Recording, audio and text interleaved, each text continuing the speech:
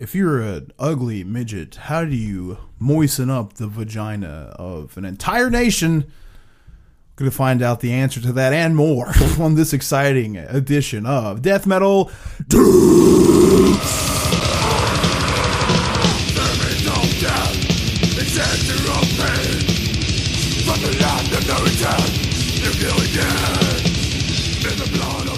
Of course, we're on part 2 of old Charlie Manson. Just a few things I wanted to glaze over before we get into is number one, if you liked last week, you're a saint. I didn't think it was a good episode. I think we got the information packed in there. We were just both out of it. Yeah. Both of my podcasts honked last week. My grandpa, they found like some giant lump in his chest. And they went to CAT scan it. So my fucking wife kept texting me about that, and still don't even know what happened, which has been over a week now. So I gotta assume that it's nothing serious. They would have fucking told him. You know what I'm saying? Yeah. So hopefully that's the case. But anyway, my brain was just a little bit out of it. So I don't know. It's not like I go back and listen. And even if I do, I wouldn't be a fair judge. So, you know, if you thought it was a weaker episode, you're fucking right. Yeah, I just was sick, pretty much. Yeah. But we're going to not let it get away from us and come back for a fucking rip-roaring second episode. This one we're going to try to get to the meat of exactly how Charles was able to put a cult together. And, it's a weird thing to like. I didn't decide to do this. Like, there is a Charles Manson movie coming out, and that probably is what got it stuck in my head. But I didn't decide to do this based on that, or I would have done it like the week that it came out. It's just we did Anders Breivik, and then we did right into Charles Manson, and everything that's going on in the last week with that fucking shooting in New Zealand. It's synced up with it. It's real weird because like the Anders Breivik thing, I made a couple of fucking ding dong mistakes like in that podcast. Yeah. About like not the reason why he shot it up, but basically I thought that he shot. This is my just dropping the ball and like looking into the important facts to me, because every podcast and everything that I heard about him just basically all ripped on him. His fucking manifesto, because he ripped it off. Yeah. It wasn't original. It was long as shit, fucking boring, and all the meat of it, the good parts, were lifted from easily traceable sources. And so there was no reason to go back and hammer on that to me. And then the meat, like where he trapped that group on the island and opened fire on them and killed 70 or whatever the fuck it was, 69. I don't know. Anyway, point being is that I did say it was like the workers, like there's been like 10 people complain to me about this. So it just, not that I particularly care, but I don't want to be like way off base. Yeah. I did say it's like the Workers Youth League, and that I thought that it was like a bunch of refugees and shit, and people that had moved into Norway. They were like conglomerating as a socialist function, like learning how to do certain. Basically, what it was is a socialist party platform to like where you would go and learn like a young Republicans convention, but for socialism. You know what I'm saying? Yeah. And I guess that is what he was blaming all the immigration on, was that party of politics. So that's why he opened fire on that. There was a few teenagers from Georgia, but whatever. But the reason why, instead of just like listening to, oh, you were wrong, which is fine. I got no problem with that. I'm not fucking a smart man. This isn't my, like, research isn't my thing. It's just a de facto thing. And luckily, our friend Andy Campbell, who is good at research, has like stepped up and been helping us out with this shit big time. But anyway, like that mass shooting that just happened in New Zealand, I dove in like an absolute idiot to this 8chan shit last weekend after it happened, because everyone, like, I just saw that he live posted the video, and of course I wanted to see the video, and that's where I ended up finding it at. But like the original thread, and then I had never heard of 8chan before, so I started digging around and looking. Is this the guy that he was like, it starts out where he's inside of a building and like shoots a bunch of people on the head that are like laying down, and then goes out in the streets and shoots some lady and then gets in his car? Yeah. Okay. I didn't know what that was. I saw that and I was like, what the fuck am I watching right now? Well, dude, what's crazy about it is like even in the first Charles Manson episode, the reason why I wanted to hit on Charles Manson is just because Anne Breivik is the way that the internet is right now. I'm not trying to make a call for censorship or any of that dumb shit. It's just like the sword and scale guy was crying. You have absolute freedom to basically do whatever you want to, is my point. And that's all well and good. I think the only problem, and this is not something that we should police at all, it's just weak-minded people are so easy to talk into ideology. And so what happened here is you have this shit called 8chan, and there's, 4chan and all these fucking... Yeah. All these super free speech enabling websites. And that's great. You should be able to, look, we're disgusting. We say terrible things all the time. So it's not me shitting on that principle of basic human decency that I believe we should all have. Absolutely. It's just that when they gather together and start being edgy and try to out edgy one another, and then you get these groups where they end up believing the dumb shit that they're saying as a fact, there's some, for whatever, genetically one type of person is better than another one, and that we are burdened with wiping out the rest of it so we can have what's ours, basically Thanosing the earth based on the principality of your fucking genetics. That's silly in and of itself. But then you get a group together where you have, groupthink, and everyone approves of what you're doing. And then everyone gives you attention for what you're doing. Uh-huh. And then you want more of that attention. And so you're trying to post things and one-up people and be edgier and be darker and be funnier. And all this shit just culminated in a guy taking those ideas and enacting a mass shooting.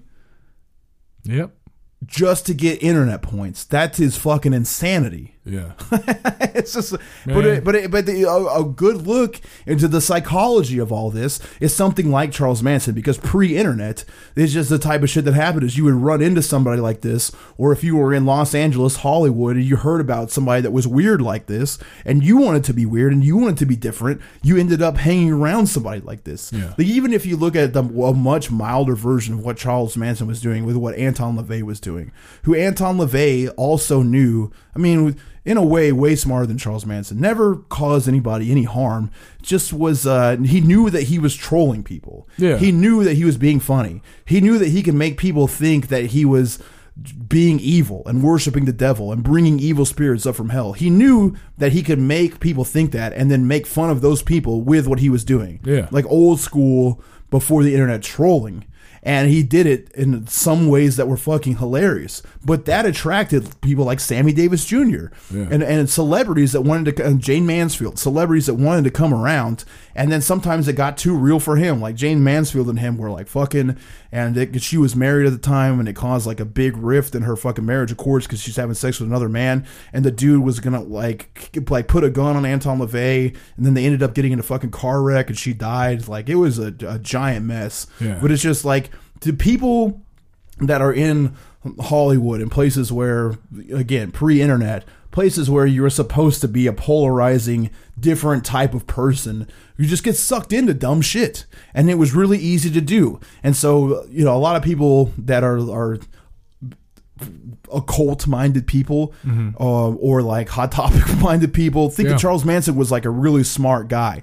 And what I at least wanted to frame out in the first episode is he's not that smart. He is really street smart, and he is adaptive to his circumstances. He went through some horrific shit, but he rose to it. He became a part of it. It just, he grew with it. His mom is a fucking thieving prostitute. He watched her. He learned from that. He ended up going to boys' home where boys were raping each other. He watched them do it, and then he learned to do it, and then he did it himself. And so he just ended up again becoming a master of crime. You know what I'm saying? And as he mastered crime, he started committing the crimes. And it's easy to see his life trajectory, where it aimed to, how he became. He basically is just a shitty car salesman. He's a fucking con man. He's a multi-level marketing guy. He's trying to sell you a juice cleanse. Yeah. And it so happened that it ended up in people getting murdered because he just kept trying to push it and take it too far and trying to find more things that were more edgy to make more people go, whoa. That really is the gist of what occurred here. Yeah. And so some of the things that I feel like I probably tiptoed over in the first one is that when he started being a pimp, we got to the meat of the whole thing. The first girl that he pimped out, why he did it, because he learned it in prison, figured out how to do it, and then went out and did it. But I skipped over the emotional aspect of it, whereas when he wrote about it in his autobiography, he said that it bothered him. Like, he sent his girlfriend up. I mean, basically what he was told on how to pimp somebody in prison was you make them love you more than anything. You become everything they have. Yeah. You're their support system. You're their boyfriend. You're having sex with them. It's like you just make a very intense relationship with them. Not just like we're going out every once in a while, but like a living together, breathing together, hard attachment. Picnics. Yeah, and then you fucking get that. It's so ingrained that what you're, and he was stealing and robbing people and doing hard crimes, and then that was easy for him to translate. Like, you see all the crazy shit that I'm doing. What's not even as crazy is just you fucking other men for money. And he turned it into picnics with dicks. Yeah, and then the first time that he took that picnic basket to a picnic, he felt bad about it. Yeah. And he said that she loved it. She came out on cloud 9. I mean, I highly doubt that. But that's just the type of person that this motherfucker is. Yeah. It's like, okay, he's always had a God complex. It's like, I'm taking on this burden for you. Mm-hmm.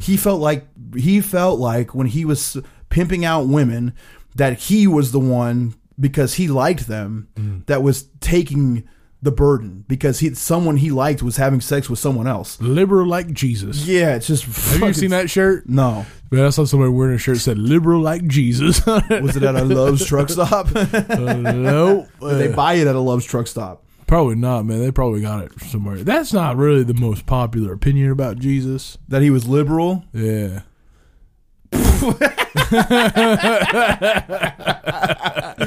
Jesus Christ, that libtard. He doesn't like no gays, and he doesn't like when you don't own a slave. Yeah, and also, I mean, we talked about how hard of a life Manson had in prison. I mean, he was in the system from the time he was fucking 12 until 19. Yeah. Which is where you form your sexuality, your opinions, your conversational skills. It all fucking comes together for your entire life. It's shit that you don't break away from. It's how you become who you are. That is that time period. So that's what he is at this point in time. He's a hardened fucking criminal. I mean, he's raped. He's been raped.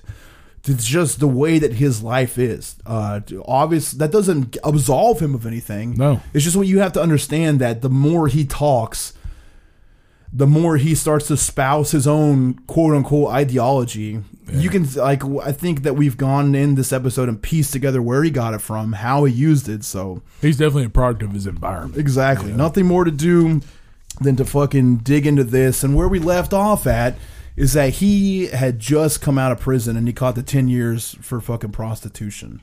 Like, he had gone off to Mexico, escaped that, or ran away from Mexico, came back and faced the time, did the 10 years. And once he got out, is when he started attracting his fucking group of followers. Now, this is in 1969. So we got to think about, remember that I was saying he did not want to leave prison. He begged the parole board to keep him in prison. That's what he wanted. He wanted to stay in jail. He did not want to get out of jail.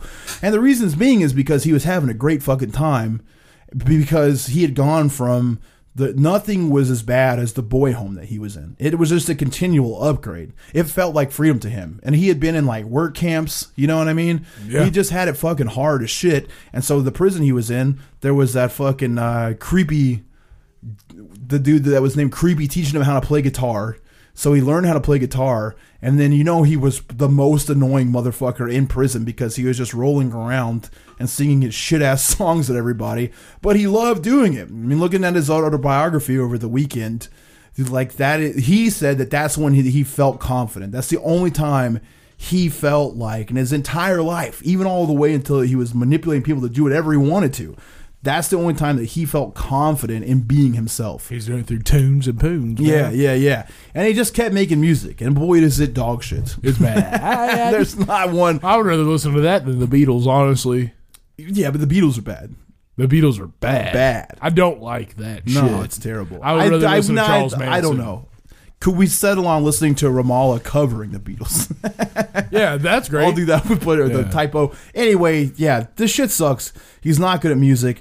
But the thing is that because that is what's giving him relief in prison, that is what his whole life becomes based on. They should have just kept his dumbass in jail. But no, that's not how prison works, funny enough. Like, they have no interest in rehabilitating anyone. They never have and they never will. I really wonder if he really wanted to stay in prison. I mean, he probably did. Dude, but yes, he did, for sure. You know, usually if he wants to, he's going to sabotage himself somehow. Like, oh, he will. Well, I know he will, but I mean, why not do it before they let you go? No, he tried to, because remember, he was going to get out early. He ended up serving his whole fucking term. Yeah. It was like nothing else. You know what I'm saying? Yeah. Anyway. What do you do to But he didn't want to get his fucking guitar taken away.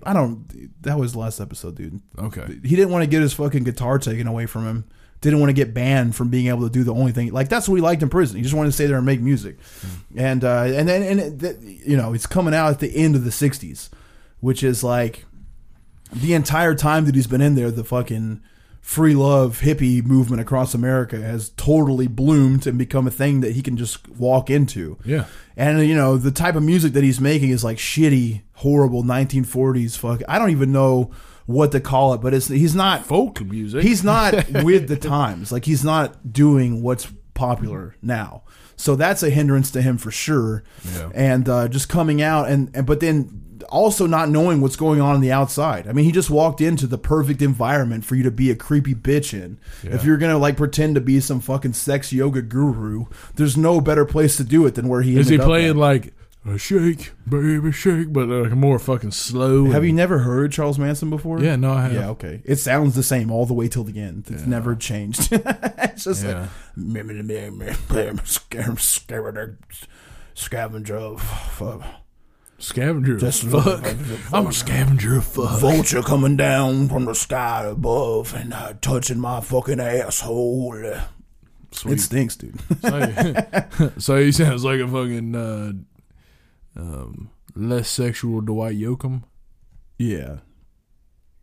I mean, Dwight Yoakam's got some too. Yeah, that dude kind of bangs. I didn't get that comparison at all. I don't either. Yeah. So he ends up getting out of prison March 21st, 1967. He got permission to move to San Francisco, which as long as it was in state, he was cleared. And somebody that he knew in prison got him set up in the nice apartment in Berkeley, which of course the idea is that he's going to go and panhandle and play his guitar. And that's what Alvin Creepy Karpis instilled upon him. Yeah. Like, you can actually go out and make a living busking. And this was the area for it. I mean, Berkeley, California at the time was the liberal hotbed. Like, there wasn't such a thing as homeless anymore. Yeah. You were just part of this community. So people would fucking go out of their way to support anybody. So that was, if you were just a fucking hobo bumbling around and you wanted to live on the streets, that was the golden era. You could have a great time fucking living in Berkeley and San Francisco. And he begged, and he was just out in the streets, and he grew long hair, grew a beard, just kind of started blending in. And now it doesn't, like, no one, the idea of the people that were in their 20s at that time who was just fuck jobs. Fuck careers. That's not what life is about. Life is about dropping out and just letting your mind guide you somewhere. Drop it out, tuning in. Yeah, people weren't looking for somebody to be a clean-cut success. They were just looking for a dirtbag to make them feel like they're loose and free.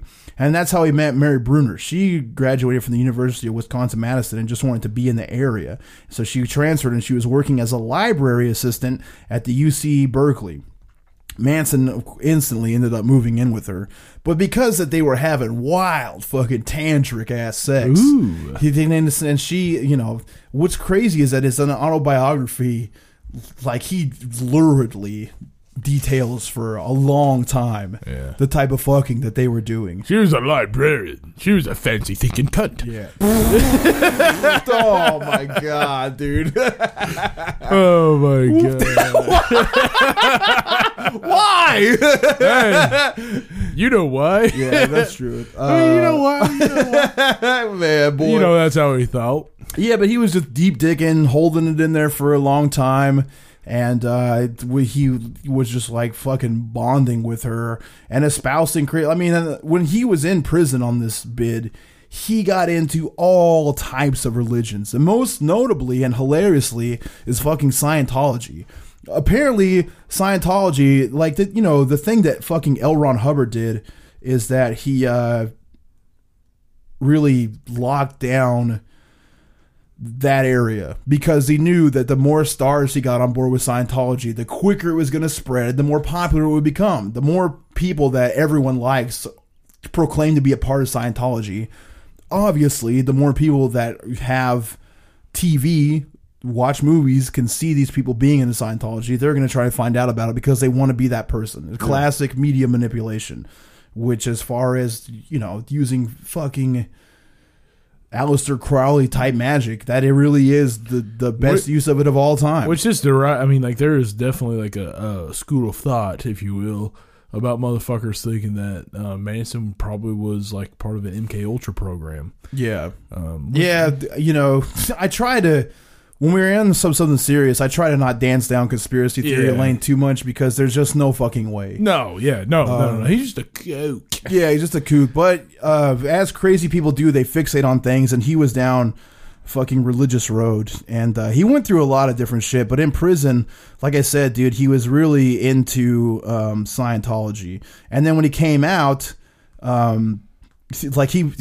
before he fucking, I mean, in his autobiography and the biography Manson: The Life and Times of Charles Manson, supposedly Manson did 150 hours of auditing, which auditing is when you like sit down with an officer of Scientology and you tell them, like, they basically just brainwash you. You tell them, here's the problems that I've done. Here's the bad things that I've done. Here's what I want to do right. That's what you're like going clear, is like spilling all that out and then them telling you what you're supposed to be doing. That's like also a punishment. And apparently 150 hours is a ton of fucking time. That like lifelong Scientologists have been like, I mean, that's more than I've done. You know what I mean? Yeah. Like that's 150 hours of hour sessions. So 150 different times he like beat into his head these things about Scientology. So essentially he was a fucking expert on the matter. You know what I mean? And what's hilarious is that when Charles Manson was asked about why he got out of Scientology, he said, because it's too crazy. Oh. Wow. Yeah. But I mean, obviously Scientology is crazy. I mean, if you've checked out our Jack Parsons episode, you will know that L. Ron Hubbard was a student of Aleister Crowley. Yeah. And he basically took his principles and went off and formed a fucking wildly successful cult based on it. Yeah. So, wild times to be called crazy by Charles Manson, but sometimes the pot and the kettle merge into one beautiful cacophony of fucking space cum, and that's what happens. Yeah. So he took a lot from that, and I would have a feeling that being in prison, and there was probably people that knew about the backstory of L. Ron Hubbard, that he was influenced a little bit by Crowleyan thought. Yeah. Like he at least understood the general concept of manipulation through what some people would call like chaos magic. Like you basically lie so hard to somebody's face that you make it come true. Yeah. And if he did, I mean, he had to, if he didn't hear that per se, then he definitely. Well, that's just the path of a psychopath. That's true. I don't think he was a psychopath. No, I think he was more probably a fucking sociopath. He's a sociopath. Because he's just so like nothing gets in the way of Charles.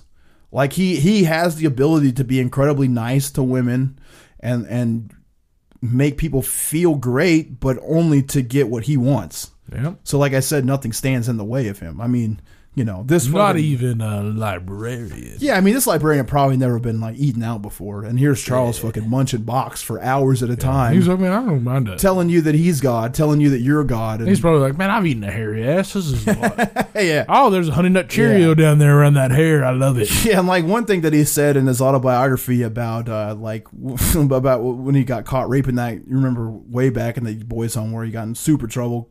This was like the first time that we pointed out that he was really sabotaging himself to stay in, is he got caught raping the other kid with an X-Acto knife. He said that the kid wanted him to do it, but Charles said he would take the blame if they got caught, that's Charles. Like when I read his autobiography, I could just, it's so easy to tell how full of shit the guy is. Again, still, it's not like you turn off being a sociopath. Everything is still, like, even though he's already in, like, he doesn't even want out of prison and he still doesn't want to look bad. It's just so silly. Yeah.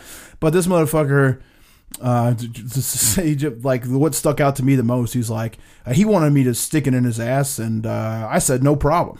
And so it's like, he's not gay, but he's down to get his fucking rocks off. He likes gross. And that's sociopath shit too. It's just like he wants to come whatever avenue there is, he's gonna bust. So that will continue throughout his life. After he was in a relationship, and again, like the angle he's taking with Mary Bruner is essentially that of a pimp and a prostitute. He knows, even if he's not going to pimp her out, that the key to having her be around and pay for him to live is to brainwash her and make her fall into him and think that he is the most important thing in her life. And that's all. Like, if you've ever dated a girl that's had like been just like wanted to be led around because they had the same type of abusive shithead in their life that just made them feel like, I'm the only thing that you have. Yeah. Like, that just is something that gets this is what's normal. I like whenever somebody calls me a fancy thinking cunt. And so you're gonna double down on it. Yeah, but I'm being serious. I mean, that's, if it makes you feel miserable because that's the way you felt your whole life, then that's normal, man. And then, and that's the type of people, they get preyed upon by Charles Manson. Sure.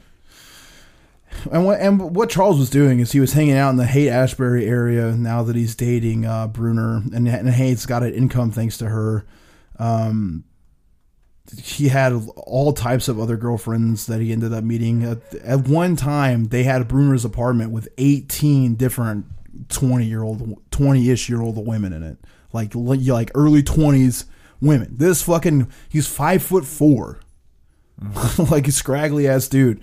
But he was just able to like I said, just right place, right time, because he was like basically saying that he was a guru, which was a word to pick up because, you had like the Source restaurants and you had all these yogis coming over and doing like Kundalini yoga and shit. Yeah, Hare Krishna was the fastest growing religion in that time period. Right. And because if you're trying to live like a healthy, wholesome, natural, off the beaten path lifestyle, doing yoga, being vegetarian, being as natural as possible, because you got to think that the 50s and the early 60s, America was getting so streamlined. I mean, it's after World War II. You see the rise of TV dinners and convenience foods and the television programs that you want to watch being centered around you getting off work, coming home, having dinner, and then coming on at the right time for right after you get done with dinner.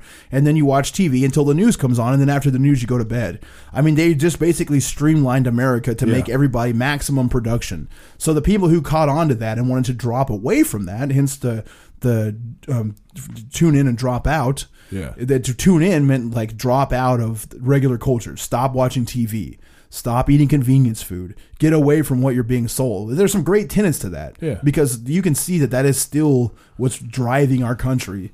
That's the way that like, I don't even think that the U.S. would be considered like pure capitalism anymore. Yeah. But the way that we're driven by corporations is just, you want to make people feel like they're doing all this on their own accord.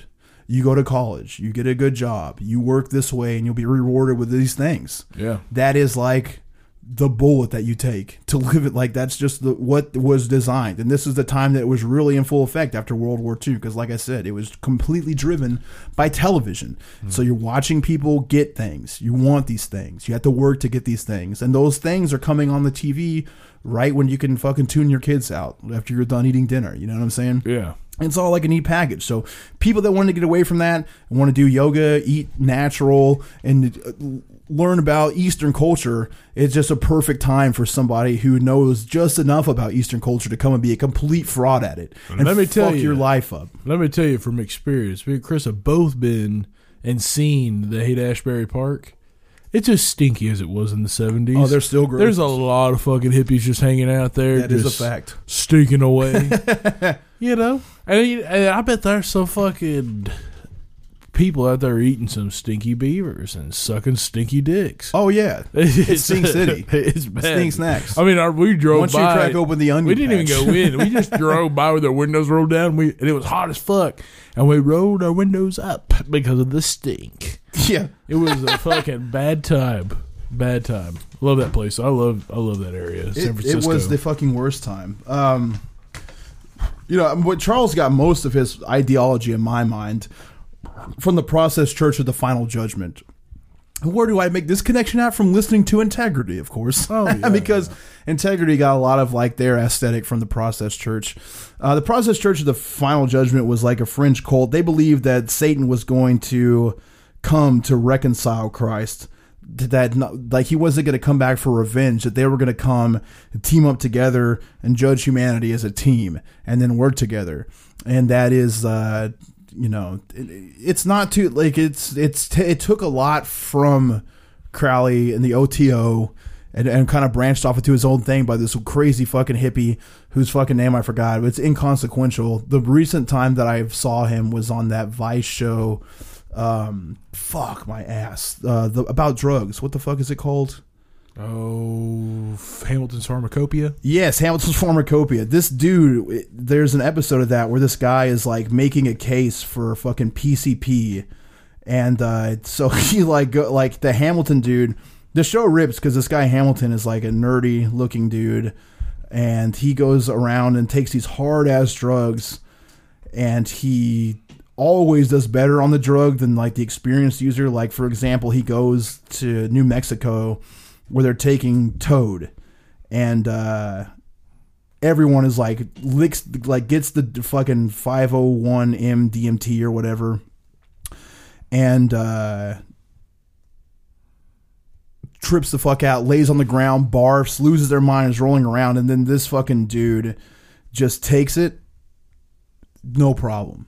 Yeah. He goes to the desert and takes peyote with like Native Americans, and they're all like, this is the heavy spiritual part, and they're all freaking out, and this motherfucker is just stone cold like, yep, I'm feeling something or other. Damn. Yeah, he just like can do everything. But this fucking guy was a well-known member of the fucking Process Church, this dude Timothy Wiley. He's like an artist. And the Hamilton dude interviews him, and this dude has been doing PCP every day since the fucking 60s and cocaine, and is like an old man. He looks frail and shit, but he's still like doing all right. Yeah. But yo, he's like, I've been doing PCP. He's like, I took PCP and I swam in the ocean to communicate with dolphins, and dolphins are smarter than humans, and they communicate with each other by leaving messages from the future inside sand dollars. Whoa. So that's the type of shit that Charles Manson is like encountering. But the Process Church was, to me, it's kind of a fucking like lark on LaVey Satanism. Yeah. Because it's this group of people who took some of Aleister Crowley's ideas and tried to make them even more edgy, because they lean more towards Team Satan as far as this isn't like a very, like, it's a still not a widely known sect. They were like really good at making propaganda. Like what they're most famous for is making like striking artwork and pamphlets that people would look at in the Haight-Ashbury area. Well, now Charles Manson lived a block away. Neither one of them really acknowledged that they had a lot of dealings with each other. However, there was an article by Manson in one of the Process Church's newsletters, which, like I said, they were a fucking print media juggernaut at the time. Yeah. So I don't really know. I could be wrong. There's probably someone out there that knows more about this than me. That's fine. But in my mind, I think that Charles Manson was lurking around there and picking up on their aesthetic and their ideas and working them. And because he like when he was at his height, which we'll get into next week, of like talking people into doing shit, he was all about Satan returning and this holy war, and that like, where are you going to stand on Judgment Day, and where are you going to be with Satan, or are you going to be with Jesus, because they're both going to come together. Like, that is the same line to toe as the Process Church. Well, let me tell you something. Next week, if you guys reach out to us and you're in the Hot Springs area and you got some PCP, we're going to do it live in studio. Yeah. And we'll tell you the rest of the story. Now, just make sure you're not a cop. I don't want to deal with no cop when I'm doing PCP. Yeah, we're going to get hot. You know, I feel like people get extremely temperate. You remember that? And also the same episode of the Pharmacopoeia show is the dude that cut his dick off. No, I've never seen an episode. Well, this dude was like loosely a member of the Wu-Tang Clan, and he smoked PCP and thought that he was a fucking angel, and cut his penis off. Sweet. And jumped out of a window. That's what I'm. And then he was like, "Yeah, I'm glad I cut my dick off, because all I could ever think about is sex, and now it doesn't matter."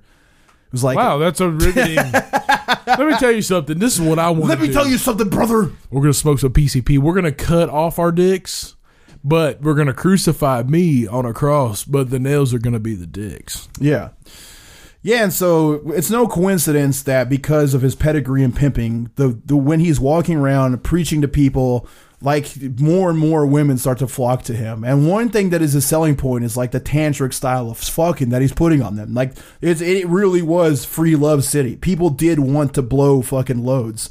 People wanted to spray. People wanted to gas. People wanted to bust. Yeah. And Charles Manson was unlocking that. And it didn't matter how you looked. He made people feel like they were worth when I say people, he made women feel like they were worth $1 million. Like everyone that would be traditionally considered ugly, Charles didn't give a fuck. He still fucked them the same long form way and still told them that they were beautiful, still told them that they were God. I mean, his worm, and it was because he learned how to pimp women. That's and tight. He just used it to create this fucking cult following. And like I was saying in the first episode, when you think now of a cult, you would think of like Jonestown, the Branch Davidians, and that is shit that took a lot of thought. This motherfucker is just doing it fly by night. Yeah, he's just coming up with things. He's the like if you want to know who the fucking king of improv is, dude, it's Charles Manson all fucking day. That dude rips at improv. Man, his old sex pieces just do the talking, man. You think he had a big home? He's got to have I don't know size-wise, but it's got to be nice. And he certainly knows how to use it, yeah. Dude. I mean, he's fucking beating guts at a fucking impressive rate. You know, you got 18 women hanging around that want to be a part of it, but also, things to keep on the side of fair and balanced. Not to just make him sound super cool, is that, again, essentially everyone that was around was homeless. So given the idea of like a place to stay, and given that everyone is fucking everybody anyway, it's like, yeah, perhaps they just wanted a floor to get fucked on. Yeah, you know what I mean? You still gotta plus have... the drugs are flowing. Yeah. The drugs are flowing. You still gotta have a fucking cool can opener, you know? Right. Now, when he starts to pick up his own ideology based on what he's doing with people, like... He's figuring out what works and what doesn't work, what keeps women engaged and what keeps women disengaged. How does he become more? And of course, the answer is always Jesus. If you want to fucking lead a cult, you yourself have to be Jesus-like. You have to be sacrificing some part of yourself and save them. You have to be a savior. And that's exactly what he takes on. Liberal like Jesus. You are fucking riding with that. That's a hilarious. You just saw that shirt. I'm getting that shirt. That's a hilarious shirt to have. That shirt, but it's got to have a guitar on it. A flaming SG. Yeah. Oh no, dude! It needs like an ovation. Like a 12-string fucking with like little fucking leaves and an owl on it or some shit. Man. Like the fucking circle holes on the top of it. Hey, dude. One time there used to be this place in Hot Springs called Ronnie's Guitar Shop. Yeah. And Ronnie. And this guy from Ovation came and did a seminar there, and my dad was like, "Yeah, we'll go to that." And so it took. Why? Because it was like they were like, if you buy these guitars now, it was like be this much, man. We got done. My grandpa goes, "That was queer." Come on down to Rippin' Ronnie's, where we're selling spoon-shaped acoustics. If you like a deep, dumb sound to lead your youth group with, we got some bangers here for you today. Man. We're blowing them out the door. You got a designer skull on the back of your pants, but only Jesus Christ can make you dance? Snag you an ovation and get them wet deep down in their praise station. Well, I mean, the thing is, in the back part of it, there was like a stage area with seats and shit, but the dude was like doing some fucking like noodly goddamn fucking acoustic shit. Guitar sucks, but he got. But he gets done, and my grandpa, you can hear him. He goes, "That was queer." Yeah, that like rules, that was dude. the funniest yeah, shit, man. That was queer. Because I'm sitting there going, like, "Why are we here?" And then he says that, and I was like, "That's why." Prayers really do get answered. Yeah, yeah. That is a fucking like Dave Matthews Band youth leader sort of fucking guitar. But yeah, so he just tries to take on that. The entire group that are with Manson were reincarnated from the original Christians in Roman times. And the Romans are the modern form of the establishment. So they're being persecuted just like the 12 disciples were as a result of society just knows that they are the original fucking from Nazarene, Judea area, Paul fucking Saul of Tarsus Christians. It's been bred down into this group of people, and he can sniff them out, and he's bringing them together. And he of course is Jesus, And the story that he tells to everyone is that he can feel in his hands and feet when he was nailed to the cross. And every night when he goes to sleep, he envisions himself being nailed there. He remembers, it's ingrained in his mind. Like, he knows where he's been. He knows where he's going. He's been sent back to earth to fucking reconcile with the devil, of course. And around 1967, he starts calling himself, around the end of 1967, he starts calling himself Charles Willis Manson, which is like, Willis, huh? That's what you changed your name up with, right? Yeah. My name is Charles Manson, but now you could call me Charles Willis Manson. CWS. And to him, that stands for Charles's will is man's son. That's so fucking stupid, dude. Fuck, man. LSD was good back then. Yeah, I mean, I feel like I would be less likely to be talked into some shit on acid. Man. As soon as someone told me something, I'd be like, you are so fucking dumb. Man. Allow my brain to go off and focus on They how did some of the fucking wildest stupid shit you are. back there with that, man. I got a friend, she's an old hippie lady. She used to follow the Grateful Dead around, but she told me how they used to be able to get LSD around was they would fucking drop it down on puzzle pieces, so it didn't look like hits of acid. Yeah. So people would just That's the beauty of acid. They would just put the puzzle together and just drop it on each hit, and then everybody would take a piece of the puzzle and just fucking rip it, man.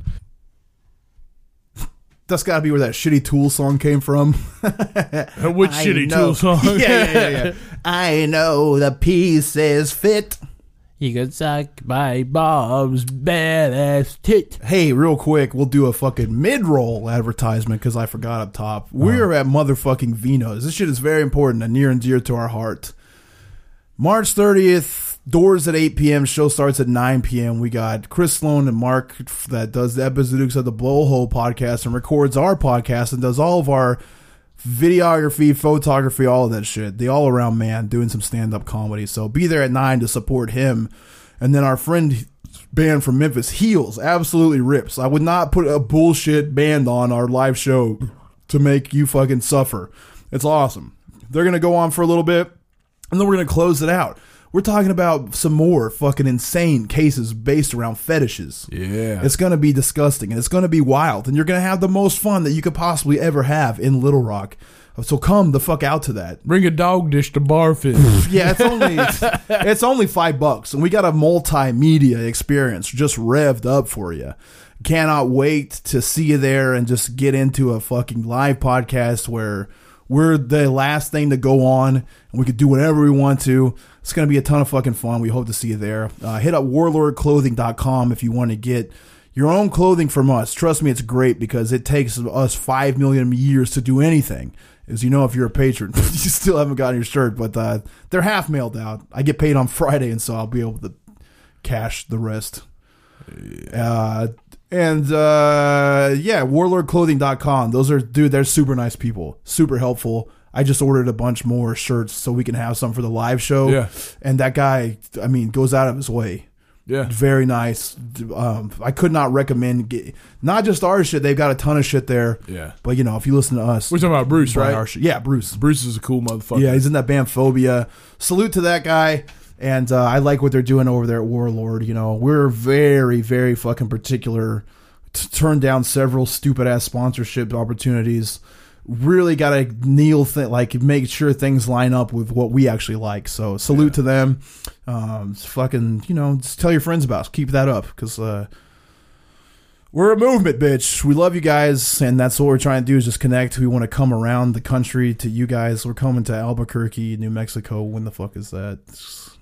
August, right? Yeah, he said so. It just depends. I think he said it's August, September, August, late August. I think it's like August 17th. Well, we'll have more details on that. But anyway, we're just trying to fucking travel around. We're going back to Fort Worth at some point soon. So, you know, we're fucking stringing it together. We want to come see you. So the more people that know about this, the more likely that could happen. So thanks for rocking with us. And the advertisements in the middle. How about that fucking changeroo? Yeah, it's man. just because I forgot it. We had a stopping part. That's cool. It's all right. Hey, if you come to these live shows, prepare for a party. We're partying.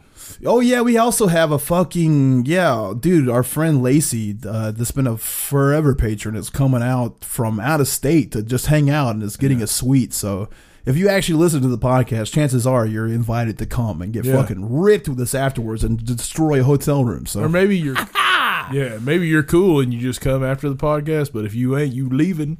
Yeah, I really just want to see our crowd. You know what I mean? Like people that know what they're getting into, so we can have a great fucking time. That's what's cool people. No weirdos.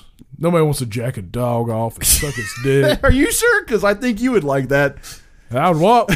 When that dog got done coming. I mean, what would you do if you were on stage and you saw someone sucking a dog off? I would let the dog come. I would get the dog. You would never block a dog. I would never cock block no dog. You know that boy wants to get a bust because you know he's just going to be like... Yeah, but I'll take the dog out of that person's hands once a cream hits their face. And kick them the fuck outside and then pet that dog and be like, man, you did a good job. And they gotta go. Yeah, you gotta kick them out. It's not the dog's fault. He doesn't know no better. Yeah, freak. He just fucking wants to get a bust. A dog's the biggest freak. yeah, man, they'll bust wherever. Man, they will fucking bust it up. Wherever, whenever. Dogs want to bust forever. It's a quinceañera. They're gonna come on your quinceañera. Dude, that's a 15-year-old's birthday party. Come on, man. Yeah, dude, your quinceañera is just a bunch of dogs busting all over everything the whole on time. Balloons, you just hang them all. Yeah, you hang them all up like pinatas, and they're just constantly fucking busting all over the cake. Your fucking quinceañera dress, the guests. The fucking tequila shots. Yeah, you got balloons tied down so they don't float up, and you let dogs cream on them, and then you cut the one string loose, and they all float up. You remember that MTV show, My Sweet 16? Yeah. Where they was like 16-year-old birthday parties. They should reboot it with My Fucking Sweet Quinceañera, and then the first one just, Papi, I wanted the dog to bust all over my party. Like, what do you mean? Like, dogs, they just busting everywhere the whole time. Fuck yeah, man. Rampatoto. That's why you wear a sombrero, man. Just to capture dog bust. What's the balloon? A sombrero full of dog bust. Yeah. You did chips into it. Yeah,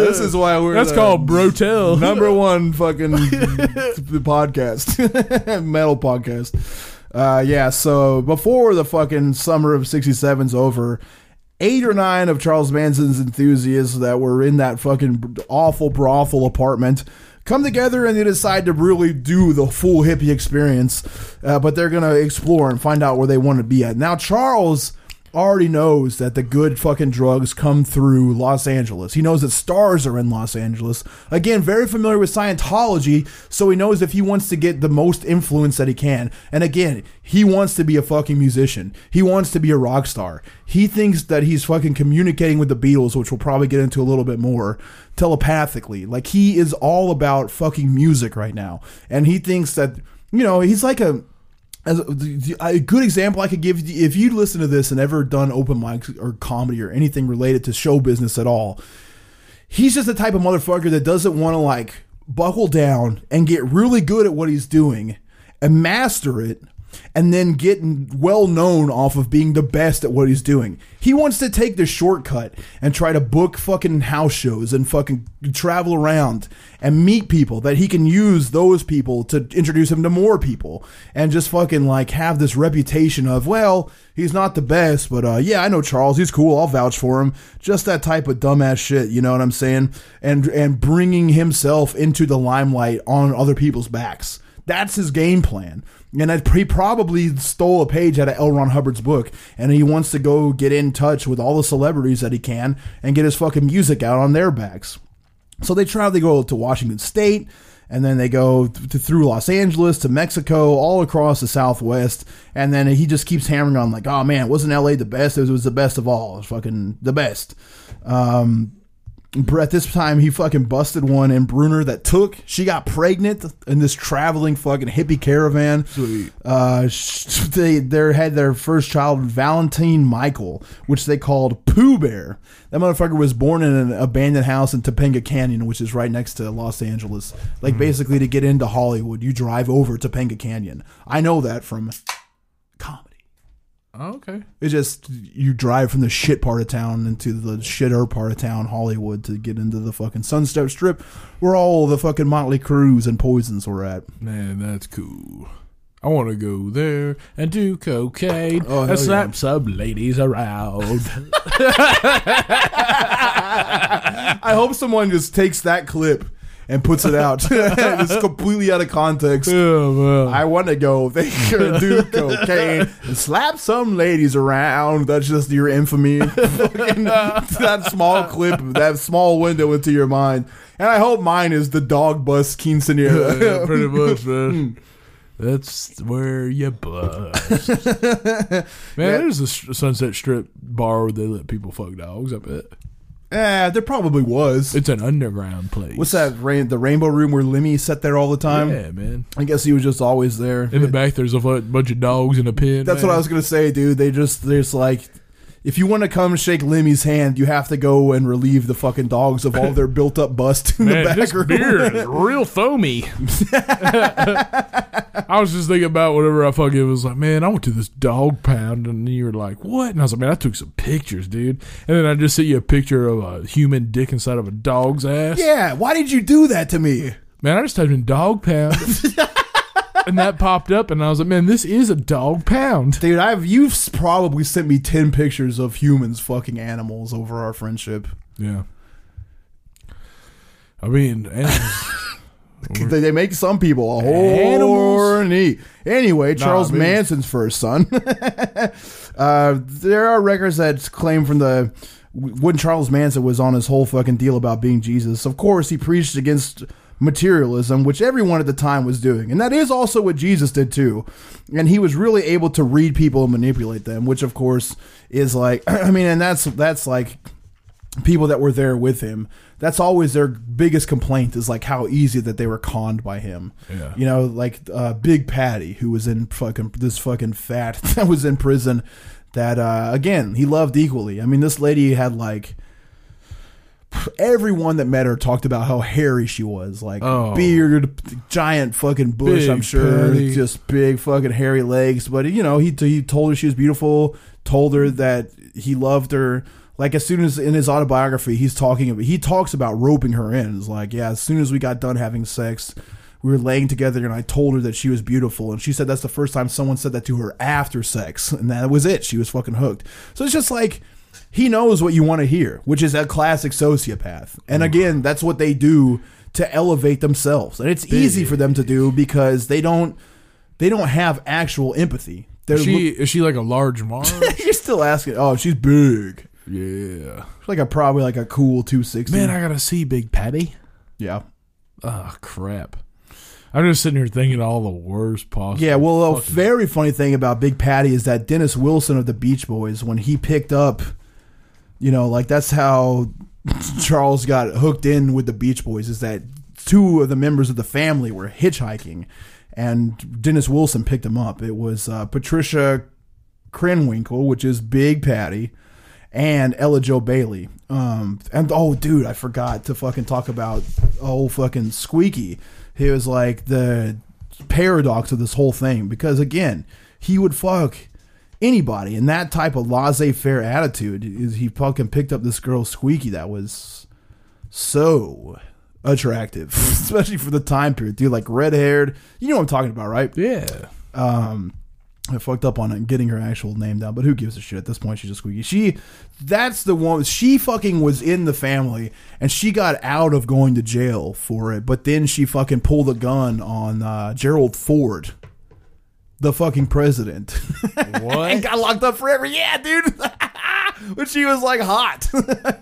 Hell yeah. You know that fucking Republican bitch was just like, well, if someone's going to blow me away, I'd like a sexy lady like you to do any type of blowing, to be honest with the American people right now. Yeah. My favorite part about Gerald Ford was he was on that episode of The Simpsons where like Jimmy Carter lives next door to Homer and he feuds with him the whole time. They fucking hate each other. Yeah. And at the end of it, Gerald Ford ends up buying the house across the street. He's like, Homer, do you like football, beer, and nachos?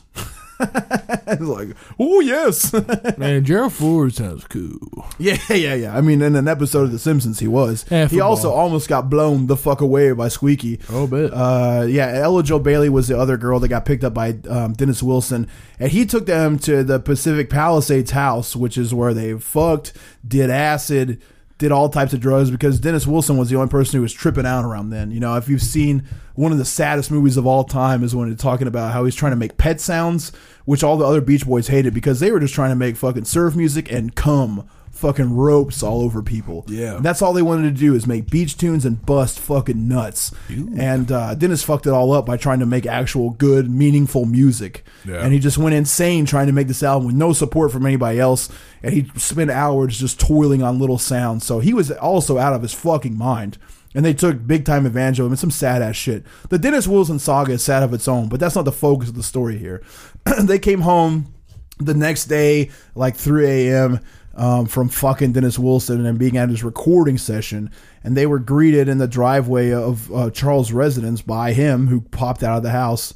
Wilson was when he dropped the girls off. He drove them back home, and supposedly Wilson was uncomfortable, and he figured because he was famous, Charles was going to start to try to roll him and shit, like try to fucking take what he's got, smack him around. You know what I mean? Yeah. As he could have easily done it, but the guy had just busted nuts, and he was trying to, keep the relationship open. Yeah.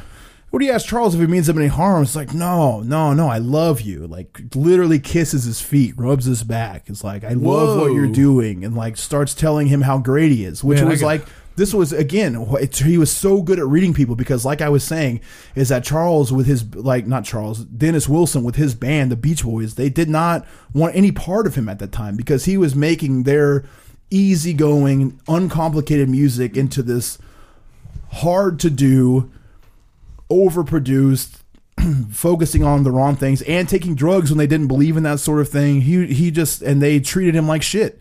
They hated what he was doing, but he was signed to the contracts. They wanted to steal the Beach Boys away from him. They wanted the money and to keep just making the easy formulated music that they had been. So his self-esteem was at an all-time low. That, and he was not mentally well because he was obsessing over this album.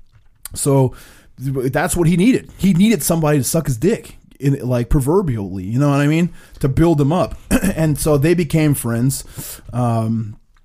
He had met Wilson like a year before, because Manson went to buy weed from the same guy that Wilson was getting weed from. And then he brought that up, like, yo, you don't remember me from this fucking time? And then again, Wilson was like in a mania. So he didn't, but he went along with it.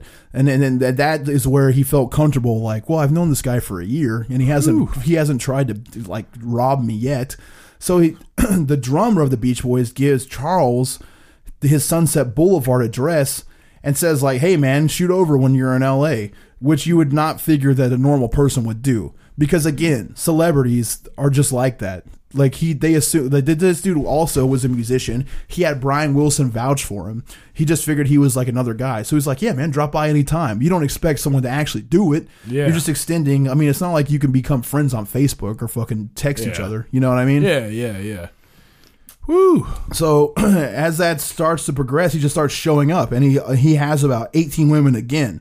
Remember, he took off with about 9. And so they just start showing up with this Sunset Boulevard house. And the fucking house was like, mansion. The motherfucker paid like $100,000 a year to keep up for it, is like what I mean, for it being so nice. And they just fucking partied. And then he just got pissed off because he incurred the extra expense of, like, Manson's whole quote unquote family moved in. Like, he brought the whole cult to the house, which was like, you would think from the inside, you would just look and say, okay, so this guy that's supposedly Jesus and against material things is clearly being a fucking bum and eating off of this motherfucker. And we are too, because of him, continuously. But then, no one saw it that way. They just saw it like, oh, and he would tell him like, hey, I'm working with them. I'm making this music. Like, I'm part of this. Jesus led it. I'm Jesus. I led us here. This is the promised land. This is how we're going to get our people. This is how we're going to find all of the other original blood of Christianity, is I'm going to get my music out through them. And then, he wasn't even doing shit. You know what I'm saying?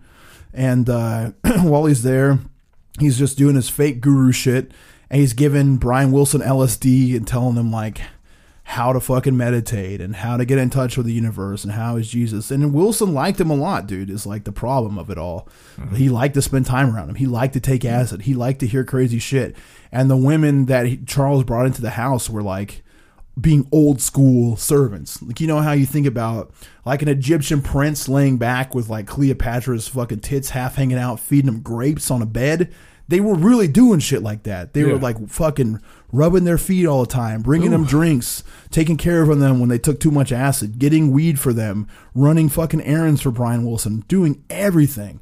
And then Wilson went so far as to pay for studio time to record Manson's fucking album. Once he heard it, he was pissed. You know what I mean? Yeah. Once he finally got a taste of what the music was actually like on record. And but because of that connection, that's the thing, is like, you louse off people. He used Brian Wilson vouching for him to try to weasel his way in on everything else, which is like a disgusting thing that happens with comedy all the time. Yeah. Like, oh man, you're friends with this person, I'm friends with this person. Like, I'm gonna come through your area. Why don't you give me a show? And then you end up losing money because they don't draw people, and then they do a shitty job to the people that you drew, and you just ruin your hometown fucking scene. And their go-to is like, well, I'm a vegan. Yeah. Okay. All right, man. I'm a good person. Yeah, and also, again, because of the time, like what's popular right now is this like counterculture hippie shit. Yeah. And because that's going on, Charles, to some like tastemakers, people who make albums, people who are involved in television, people who are looking for people to make money off of, he is appealing. I mean, he's an attractive guy. He's got a whole group of women that are half attractive following him around. He's an artist. He's a philosopher. He's a guru. In their minds, they're like, yo, we could do something with this guy. So that is a terrible fucking way to treat his ego. Like, that's not what he needs at the time. No. That's fuel on an out of control fire already. Now, out of this whole thing, he ends up getting a hold of the property Spawn's Movie Ranch. It's not too far away from Topanga Canyon Boulevard. This is August of 1968. Brian Wilson did not throw Charles Manson out. Brian Wilson's manager and his brother got together to get Charles Manson out of there because they could not get through to Brian Wilson at all to stop doing crazy shit and taking acid all the time with Charles around. He's having too much fun. So they have to evict this guy who drained him of like $150,000 worth of expenses and shit. Got to get him the fuck away from Brian Wilson. They know that. And they also want to try to get control of the Beach Boys. And it's also Brian Wilson's descent into insanity. I mean, I think he ended up being checked into a psychiatric home for years after Pet Sounds was made. Sad story. And Charles Manson, like I said, again, right place, right time. But the reason why he ended up like that is because he read Brian Wilson like a goddamn kid's book, front to back, right away. He knew that he needed somebody to just sing his praises. People that are institutionalized are really good at that because they're like reverse psychologists. Like they read you and they diagnose you right off the bat. They know like there's something weak about you they can capitalize on. Right. And that's what I mean. It you know, you were like thinking, oh, he's been in prison. He's a dumb fuck. And it's like, no, man. The whole time he's been in prison, he hasn't done any type of reforming. All he's done is just fucking fuck, bust, and play guitar. And learn how to prey on people. You know? Learn how to be a fucking pimp. Yeah. And he's a master of that. Now, the 55 acre ranch that they took hold on, it was used for a television and movie set when they would make spaghetti westerns, western movies. I mean, that's where they filmed Bonanza, The Outlaw, The Creeping Terror. Like, it was basically a manufactured fucking desert ranch that was unpopulated. By the late 60s, all the buildings had deteriorated. Their only way that the ranch was making money is because they would do like tourist horseback rides. Yeah. It's like, oh, you want to come and ride the dusty trails of the set to Bonanza. Come on down and jack this horse off. Yeah, that's a sex spaghetti. A sex spaghetti western. Oh, I wonder why you laughed. Just because you heard spaghetti? Fuck. Dude, that is truly the greatest thing that pubes have ever been called before. Sex spaghetti? Yeah. I call butt hair sex and lettuce. And why is that? Because it's like fucking, you know, when people toss your salad. Yeah. You got that sex lettuce. Dude, you're truly an innovator of terms for body hair. I love it, man. Hey, I wish I could be a fucking sex stylist. Yeah, like, dude, if nothing stopped Charles Manson, why are you not a guru? Because you just have like this whole thing. Yeah. Like, you help people out, And you could just put the word sex in front of anything and make it fucking hilarious. That's what would draw people in. Man, think about You're like the main selling point of this. Like, think about me pulling out some Noah. nice fucking oils and a nice fucking pair of clippers and just fucking trim it up any type of like your ass, your fucking. But I like style it. I got fade it and shit. Oh yeah, dude. Your whole selling point is like, come by and meditate while the guru, Buddy Lloyd, gives your asshole a tight fade. Man, think about getting rubbed. You're like cutting lines into butt hair. Yeah, man. Like, here's your part. Let's give your ass hair a hard part. Yeah, man. I get some Rufios, you know? Like, you fucking... Rufios? You know, he's got those lines cut in his hair and hook. Oh, yeah. But, like, but what you do is you rub them down with some nice oils, but you don't cut the hair fast because you want them to have their time. But they got... Yeah, they're meditating, right? They're like, man, they're spreaditating. Yeah, man. Dude, how is tantric sex not called spreaditating? I don't know. Dude, somebody fucked up bad in that department. Listen, man. We're spreaditating. You were saying how dumb you were? That's pretty fucking smart, man. We're the new gurus of spreaditation. Man, we got to write a book on spreaditation. Jesus has come back to earth, and he wants to split you open and fill you with girth. Listen, man, all that shit, you know, starting with oils is essential.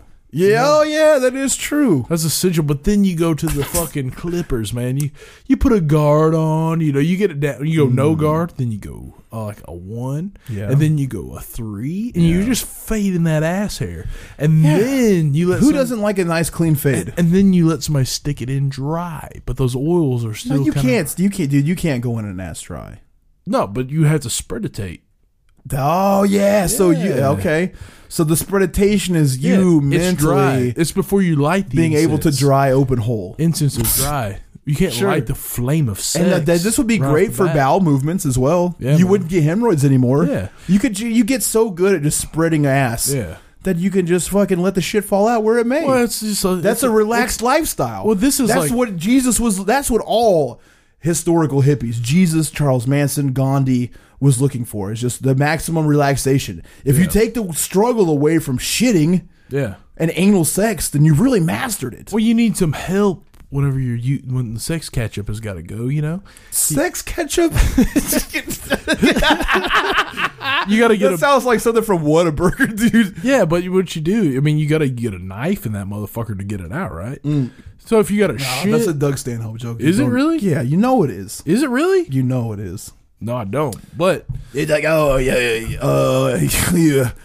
got to shit so bad from fucking drinking every night. I got to take a butter knife and stick it in my asshole and move it around until the shit comes out. Well, good on him. That's cool. Listen. But if you're just trying to break it up, man, you stick a dick in there. It's going to help you throw that shit up. That is true. It's like a finger whenever you're like, you got a fucking problem eating. Right. You're like, I got to eat lean out. Yeah. I can't shit. Just shove a dick up there. Yeah. But meditate, man. Think about us. Yeah. We're holy men. Dude, this shit, it markets itself.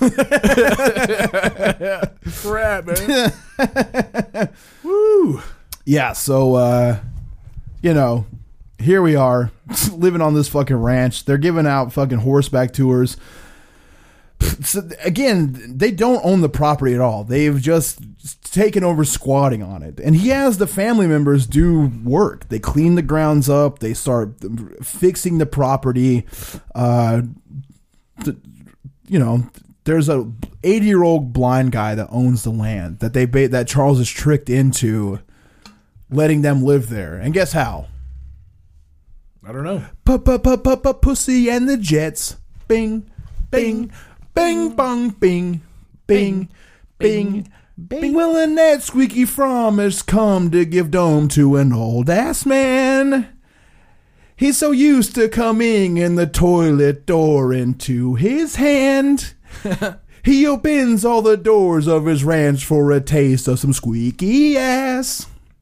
Man, that's cool. Yeah, they win, dude. I was thinking about Pussy the Jazz. I would absolutely, for access to an entire ranch, would you let an 80-year-old blind man beat guts? And also, who cares? Like, Charles Manson doesn't judge people on what how do you they mean? look. Like, would I let him? Like, would I let him fuck my guts? Or would I let him fuck somebody else's guts? Yours. No. But if I'm going to let somebody else get fucked and then I'm going to watch it. How do you let someone else get fucked? Well, they're in charge of their own holes. You're doing pimp talk. Not when Charles is in charge. That is true. Listen. If there's an 80-year-old guy and he can get his rod hard, why wouldn't you fuck that guy? I can think of so many reasons. Stinks. Smells bad. Somebody has sex with that lizard guy from Ripley's Believe It or Not. I fucking featured for that guy. You did. I absolutely. Oh, you were there. Yeah. Yeah. I went, dude. The funniest thing about that whole thing, for one, that guy's super nice. Oh, he's great. He is so nice that what I said, I was like, dude, I just gotta be honest with you. I remember seeing you on Ripley's Believe It or Not in the bedroom of my grandparents' house when I was like 9, and you came out and you were like half tattooed and you like split your tongue out. And I just remember going like, God damn, what a fag. Yeah. And he was like, yeah, I was on that show. Like, he was super nice, dude. Yeah, and that's like the first thing I said to that dude. The funniest thing about that whole deal, and again, me saying fag, that's a 9-year-old kid in the middle of Missouri. I didn't know any better. So then like our friend Andrew Polk said the funniest fucking thing about that. He's like, "Oh, you're on the Lizard Man show, huh? Like, are you gonna have to bring his hot rock out on stage for him?" Oh my god! It's like, man, kudos. Yeah, that guy's like 60, but he's still fucking. You know, he's got abs. It's working out, dude. You know, it's cool. He's hanging stuff from his dick. Yeah, man. He's got a strong ass dick. Hey, he did some weird shit with his nose, where he like shoved some kind of sword through his nose or some shit. Yeah. Yo. Listen, people like that are fucking, dude. Listen, if an 80-year-old guy can get a bone without a med, sure, then you just have to spread. Look out for the fucking spiritual guidebook, Spreaditation. We're gonna do like a fucking 50-page one. You know, they got to be short, because that's how the fucking Hare Krishnas do. They do short ones. Yeah, but you know, and also, like I said, that they were taking advantage of this guy. I mean, he like, the women were serving him. They were seeing eye guides, taking him around the property, working on the property. In fact, the reason that fucking Lynette Fromm got the nickname Squeaky is because she often squeaked when Spans pinched her thigh. That's not funny at all. Then Charles Watson soon joined the group at the ranch. And he was a small-town Texan who quit college, moved to California because he wanted to be an actor. He met Manson at Dennis Wilson's house. Independently met Dennis Wilson, came to a party at his house, met Charles Watson. George Spann named him Tex because of his Texan drawl. So he was like, well, let me tell y'all something. I have come from deep in the heart of Texas. And I'll tell you one thing right now. I love to fuck poon. If y'all got a bunch of poon laying around, I might as well take to fucking it. Just laying or fuck around, huh? Like chewing tobacco, it just lays around. Charles, I've heard that sometimes if the situation is right, you might fuck a man's ass. And I'm going to tell you right now, if you were to go to fucking some of that extra poontang y'all got, you could probably get to fucking my ass while I'm fucking some of that tang. Yeah. I like a little dollop of daisy in the old baked potato. Yeah. You gonna spread me wide open, grill me up? Listen, I like a smoked baked potato. Right. Have you ever had one of them?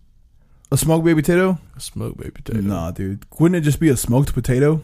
It is a smoked potato, pretty much. But at what point did they get baked and also smoked? Well, they get baked, but then they get smoked meat in them with some beans and some cheeses. Oh, yeah, I've had that before for sure.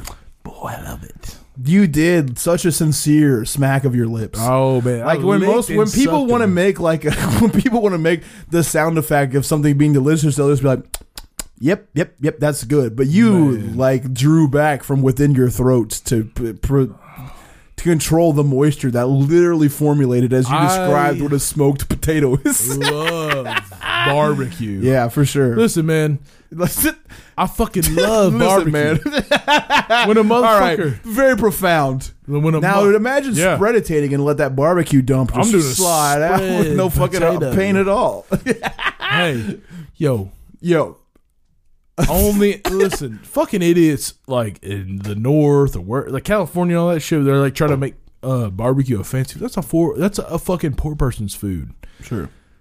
When you take a baked potato and you slap a fucking brisket in that boy, and you put a little cheese, a little sauce, some beans and some sour cream, you fucking made me come. I don't even have to eat it. I can come with looking at a picture of it.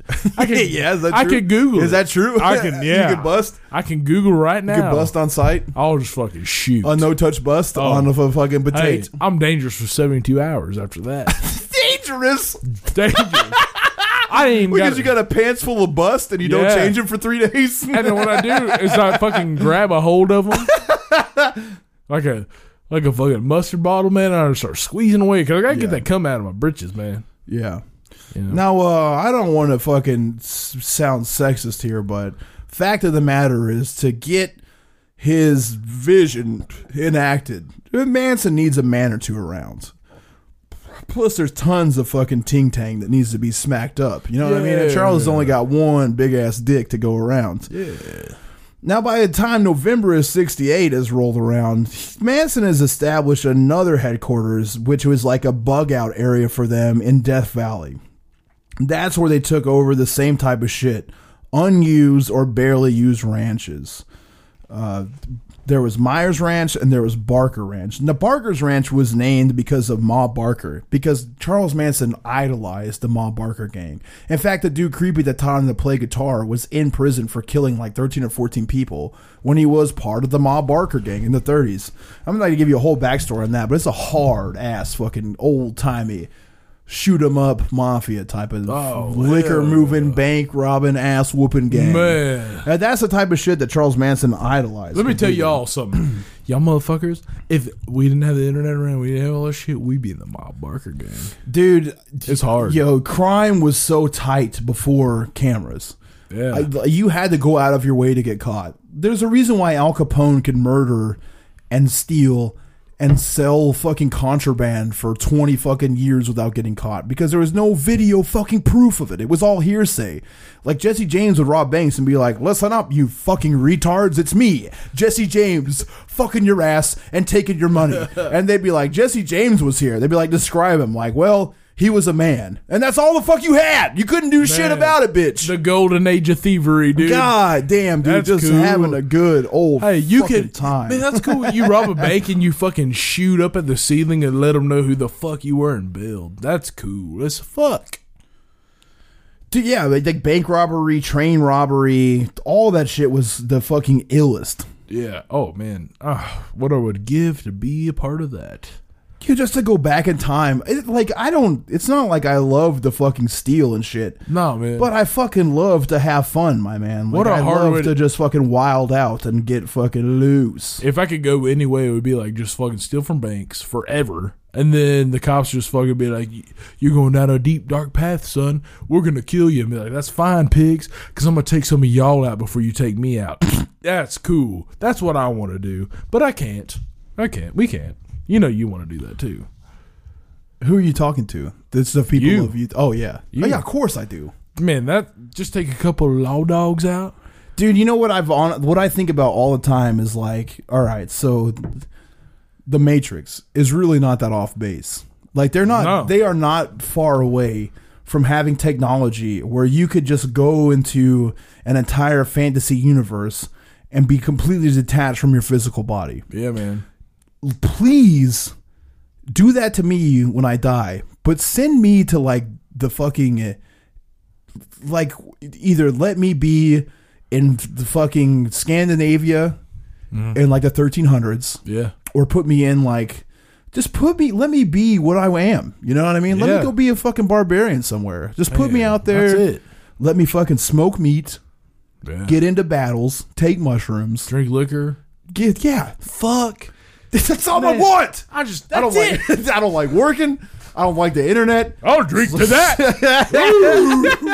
Yeah, if you are not tuned in to YouTube and you're only listening on iTunes, Buddy has essentially killed an entire pint of Canadian Mist by this point. That's more than a pint. How much is that? It's less than a fifth, but it's more than a pint. 750 milliliters. I got you. Who can take me and I don't know. Let me see you suck me slow. Buddy's drunk.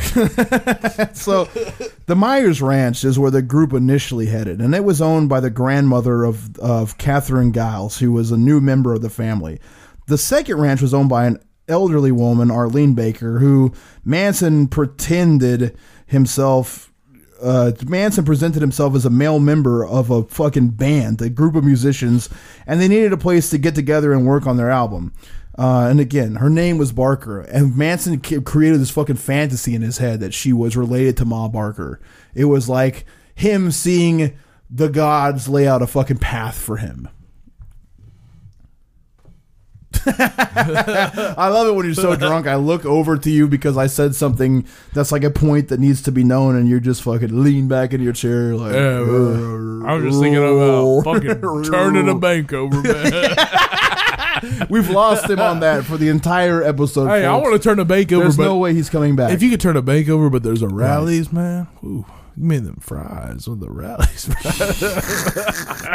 Now, funny thing is that because like the Manson family had worked hard and fucking improved Span's movie ranch, and because they hung out with that old dude and like helped him out, jacked him off, all that good shit, the lady did not get the same treatment. What he did to string her along, he said they were going to work on it, and they never did, but to keep her happy, he gave her a Beach Boy golden record, which he had gotten like 7 of them from Brian Wilson when they were hanging out there. I don't know. He says they were given to him in his autobiography. He probably fucking yoinked that shit.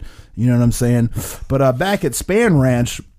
Span. S-P-A-H-N. Okay. But I wish it was... Span Ranch is where I want to live. Yeah, man. Manson and Watson visited Topanga Canyon acquaintance who played them the Beatles' recently released double LP, self-titled, a.k.a. the fucking White Album. Ooh. That's, yeah. When I heard this shit, I was like, could you please turn this off? Because it fucking sucks. This is the worst thing I've ever heard. When Charles Manson heard it, he was just like, oh, God. Yeah. Finally something for me. Finally, God has reached down from the heavens sonically to induce my eardrums into gazzing all over my shirt. No fucking album makes me want to blow my brains out more. I fucking hate the Beatles. This shit is terrible. There's off. Nothing worse than the Beatles. Speak on it. I'd rather listen to Nickelback. I'd rather listen to Five Finger Death. Yeah. You'd rather listen to Five Finger Death Punch than the Beatles. Absolutely. Dude, now I'm not going to ride for the Beatles, but give me a fucking break. I'm not. That is truly, if you don't check out our YouTube 5 Minutes to Bone album reviews, we literally listened to an entire Five Finger Death Punch album this week, and it's for sure the worst thing I've ever heard. No, man. It's the worst thing I've ever heard. I would rather listen to ICP than the Beatles. That's a fair point. That's a fair point. No. I don't want to listen to ICP, but I do not want to listen to the Beatles less. But I would rather listen to the Beatles than fucking... Look, I would rather listen to the Beatles than Nickelback. I would rather listen to the Beatles than Buckcherry. I would rather listen to the Beatles than Disturbed. No. They're around that level to me, but dude... Give me a fucking break. You're full of shit right now. No, I'm not. Five Finger Death Punch. That's the worst music ever. I'm fucking in a midlife. I'd rather listen to in Crash Test Dummies anthology. I'd rather listen to Gallagher's stand-up comedy. Yeah. The last thing that I ever want to do again is listen to fucking Five Finger Death Punch. I'm just telling you, the Beatles is it for me. If I'm in a midlife crisis... And I'm like, fuck, I'm going to end it all right now tonight. And then somebody's like talking me down, and then somebody goes with a megaphone and they just play the Beatles. I just fucking go. You're doing the mass shooting. I'm not doing that. I'm blowing my brain smooth out of my head on everybody trying to save me. Yeah, okay. Yeah, I fucking hate that shit. I fucking, listen, if you like the Beatles... And that's whatever. Sure. And I'm sure there's some good qualities about you. But that's one of the worst qualities about you as a human being is that you like the Beatles. The Beatles suck. That shit's fucking terrible. It truly is. And that the most important thing to say about them being terrible is how the fuck did this dude get so fucking wrapped up in this shit? I mean, it just took over him. Like, I have gone deep into some albums. It's like, dude, probably like the first time I heard Integrity, was the song fucking Misha. Yeah. And then I went out immediately and got Systems Overload. Yeah. Hard. Dude, but I'm telling you, day in and day out for a year, I'll listen to that every time I had music on. It was that it became my thing. I loved it more than anything, but I never there's no spiritual connection to it. Like, there's no, this is what my life is about. But, dude, it just took over him, which is what happens when you're fucking crazy. Like, this is where it shines through. Like, you've had all these powers to manipulate people and take people the way you want them to go, but then something gets your ass and something sucks you in because you are fucking crazy and you can't control it. And all the things that you've been doing where you look like this genius and this god are going to get unwound. But this is the beginning. And he became totally obsessed with the Beatles altogether. He told the family that the Beatles were the soul and part of the whole of the infinite, and what drove him, that he communicated with all of the Beatles telepathically, like I was saying earlier, and that they were guiding him down the path he wanted to. And that and then this is where the Helter Skelter thing came from, is the song on the White Album. And for a long time, Manson had been talking about racial tension that did for sure exist between black and whites, and it was growing all across America in his mind, that black people were going to rise up and take over everything in America through acts of violent rebellion.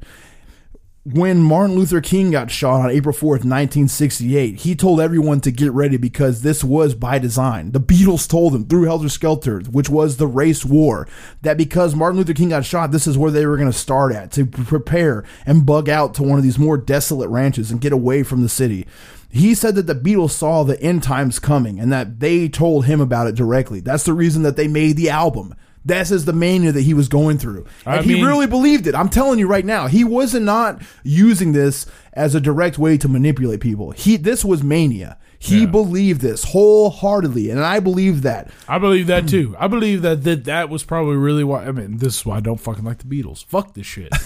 This is terrible. That is true. Music. That is a fact. Oh fuck, man! I wish I had a gun right now so I could blow my brains out. I was thinking about it. Yeah, I heard fucking help. Oh man, don't. On a hard day's night. Yeah, this is it. I can't even think of Beatles songs, dude. That shit. Seriously. Imagine Buddy Lloyd splattering his brains. It's so bad. Imagine you in the gym crushing massive gains. Imagine you spreadating, letting shit drop right out. Oh yeah, yeah. Dude, it fucking slaps. I would have run into a wood chipper before I listened to another Beatles song. You sure about that, dude? That seems a little. I will fucking die. A little extreme, dude. All I'm gonna do on the way home is play exclusively the fucking Beatles. I'll jump out of your car. Yeah, so this influenced so much. He's wilding out. The early of January 1969, he convinced the family that they were escaping from this racial tension. They went into the place where they could, quote unquote, monitor Los Angeles and see this all pop off. They moved into a canary yellow home in Canoga Park, which wasn't too far from the Spawn Ranch, because you could always stay close to there. He picked it out because of its correlation to the Beatles album, The Yellow Submarine, which is what he called the house. And they were going to prepare for the upcoming apocalypse, which was called Helter Skelter, and that was going to be initiated by racial war. And he thought that he was basically saying that they just said that, the duality of Jesus and Satan, black and white, back and forth. There's a good, there's a bad. Eventually, they'll all meet. The battle rise above the fucking good. They created an album. They were supposed to create an album with Charles that was the entire family involved, and he's crazy because he can't stop to recognize that his music fucking sucks. This is what I never understand about when terrible music comes out. There's 5 people in a band. None of those 5 people stops to go, guys, listen, this shit fucking sucks. Could we possibly make improvements upon this in the following ways? No, but what happens is everybody goes, this has changed my life. This is so fucking good. Oh, yeah. Guess what? And I could come out to my family. Yeah. I fucking hate this shit. Yeah, so the idea is that they're going to create this masterpiece album where it's got subtle undertones that were similar to the Beatles, and they would trigger the predicted chaos with this album. They were going to kick it off. There would be gruesome murders of whites by black people that would be met with retaliation by white people, and that would cause a split that would go starting with racist white people, work its way all the way up to non-racist white people that would force them into the fight by seeing what was going on because they didn't want to go through annihilation at the hands of black people. The idea of the album was also that if the blacks triumphed over the human race, that the whites would merely proceed by being ruled by the family. So now, if they could kick this off, if they could write this album to be the proletariat of the entire event, that essentially he would be the Jesus that he is in Armageddon, and they would come out of the bottomless pit, which was supposedly the secret city beneath their ranch in Death Valley, and be triumphant. And these people, the original Christians, would come together and rule over the entire earth, and that all the fucking black people would be enslaved to them after they conquered the white race. You just solidified my hatred for Beatles. It just keeps going back to the Beatles. Fucking hate them. Like they're actually saying this shit. Oh, that would be the best part. Is if like, what if that was actually what the Beatles album was about, and Charles Manson was the only person to ever figure it out? That's what it is. It's gotta be. Yeah, for sure. That is what makes sense. Out of everyone that ever lived, Charles Manson's the only person who unlocked the truth. Oh, what are those songs about? Nobody knows. Yeah. Except for the Beatles and Charles Manson. Yeah, so at the Canoga Park house where there's a canary house where they're living, family members worked on cars to prepare for this shit. They looked over maps to just find a desolate place in the desert that they could retreat to if shit popped off. And they worked on fucking songs. So, you know, basically Doomsday Preppers. It's like an episode of Doomsday Preppers right now. Do they have crazy, dumb fucking beliefs? Absolutely. But are they causing any harm right now? Not really. I mean, it's some crazy fucking race war ideas that's not good for anybody, but they're not hurting anything at this point in time. And you just really has cemented his hold on a large group of people. Because what have we learned so far in our fucking podcast and throughout just paying attention to this shit over our lifespan is that the way to make a successful cult is by isolating people, forcing them to work, forcing them to have projects, taking away their sleep, taking away their freedom, taking them away from the people they know, the people they love, anyone that could talk them into leaving insanity. Now they're out in the middle of nowhere. They're working on cars. They're studying maps. They're coming together with plans for Armageddon. They're writing songs. Constantly wrapped up in shit. No way to contact the outside world. Following this insane fuck who thinks that the Beatles are telling him that the race war is coming. That's where we're at right now. What I was thinking about when I was writing this thing is like, what if instead of Brian Wilson, Charles Manson would have met Bruce Springsteen, the fucking boss? Well, that would have been cooler. Way cool. He'd be like, I would have had more respect. I have more respect. Man, you know, I just was, it was me and the big guy, Clarence, and we were blowing through Los Angeles, and man, we ran across this crazy cat, Charles Manson, and I was keen to working on old Corvettes and lifting weights, and Charles came to me with the idea that I was doing too much straining. I could just learn how to spreaditate, relax my asshole. Yeah. And I would think about Clarence, the big man, how hard he could blow the fuck out of a saxophone with his lung capacity. And I thought, you know what, Charles? Maybe you're right. I gotta learn to spreaditate. Will you come over, Charles Manson, and fuck me, Bruce Springsteen, in my asshole? Yeah, that would have been a cooler crew. I have more respect for people that fuck dogs and people that are fans of the Beatles.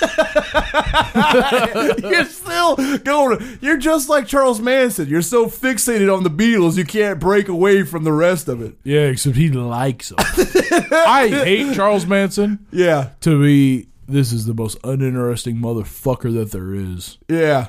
He's just a piece of shit. Yeah, I mean, dude, you know, the thing about Charles Manson, and again, like it's funny how this whole thing has flowed to me with the mass shooting that just happened, cult mentality. That's the interesting. It's not so much interesting as it is crazy just to see cults form. To me, this is one of the most insane cult activities because, again, there was no formal plan. Like, people were just so eager to look for something to follow that an absolute fucking moron could just stumble along and be like, habbity bibbity gibbity, look at the Beatles and me and the race war and the coming times, I'm Jesus, fuck my ass, and just pull people out of their lives and suck them into the desert and do crazy shit like be hot as fuck and fucking 80-year-old man. Really, just anything to say, fuck you, Dad. That's all this is. Yeah. That's really all this, this time period is that. But that's what's interesting about Charles Manson to me is just how ridiculous the whole thing was and that people fucking fell for it. I mean, they fell for it.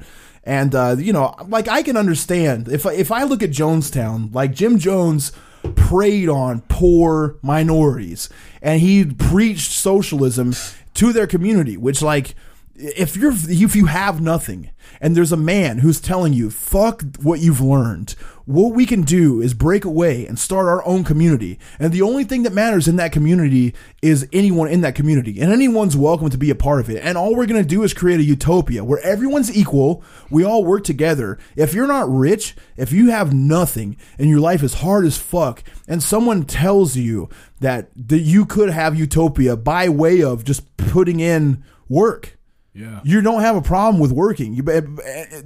I see how people can fall for that. Well, here's the problem with that is that if the leader's white and he's talking about that kind of shit, that's the problem. That's the problem. But you get what I'm saying, right? Yeah. But Charles Manson did not have a pitch like that at all. He just flew by night. Fly by night with gay bullshit.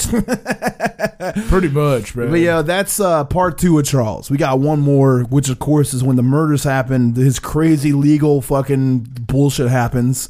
We'll look forward to seeing you next time. Suck Bruce Springsteen's dick, America. We'll talk to you next week. No, wait a minute. We got a song, dude.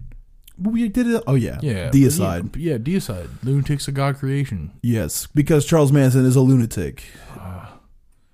Back to the Beatles. Wow. All right. How did America just honk that up? Yeah. It's a good thing John Lennon got shot in the face. We'll see you next time. Yes, it is. There is no death, except your own pain. From the land of no return, you're killing death.